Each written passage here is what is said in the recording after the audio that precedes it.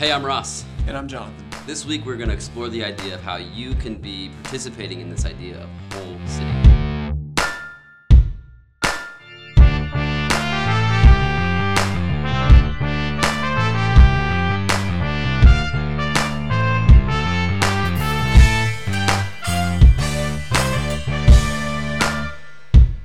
So last week we explored this idea that we've been sent to our city, and we should seek its shalom or its prosperity and flourishing.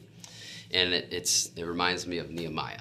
You know, Nehemiah's this guy who's kind of away from the city of God, Jerusalem, the city of shalom.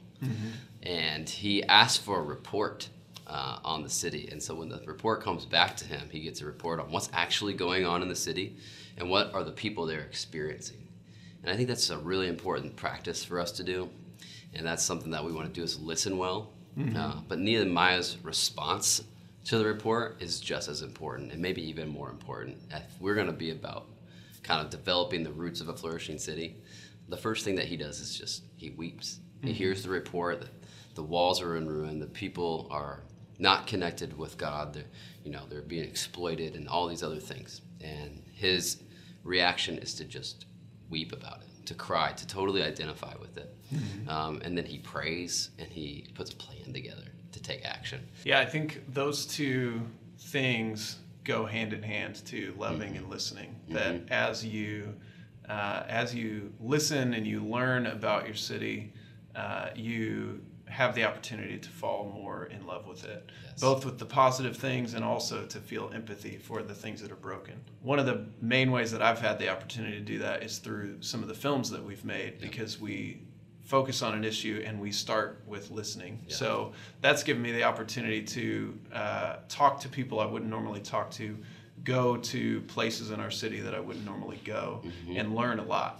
And sort of the idea behind that first film that we did, Left Turn, the main character has a similar experience. And through that, his perspective on his city changes, and his perspective on who his neighbor is changes as well. What's really good about that is that wasn't the idea there isn't to change everything that you're doing.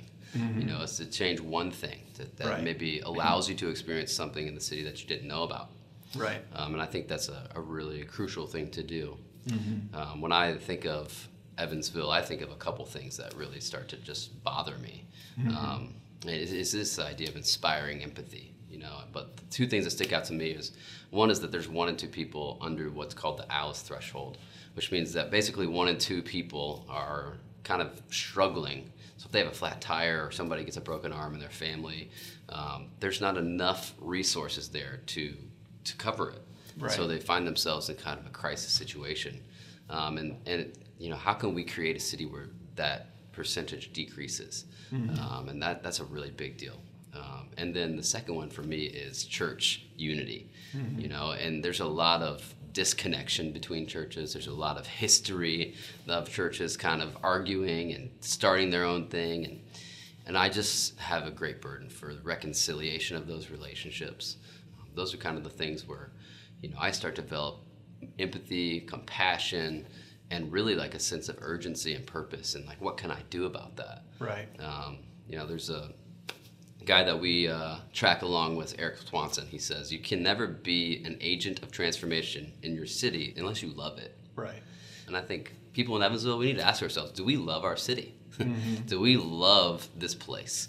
And if we do, then great, we can start helping to be an agent of transformation. But if we really just don't love it, then we find ourselves in a position of judgment rather than transforming it. Yeah, and I think there are lots of opportunities for people to get involved, for people to, resonate with a specific issue. You don't have to be heavily invested in everything in the whole city, but if you can find those 1 or 2 things to heavily invest yourself in, it makes a big difference. Yeah.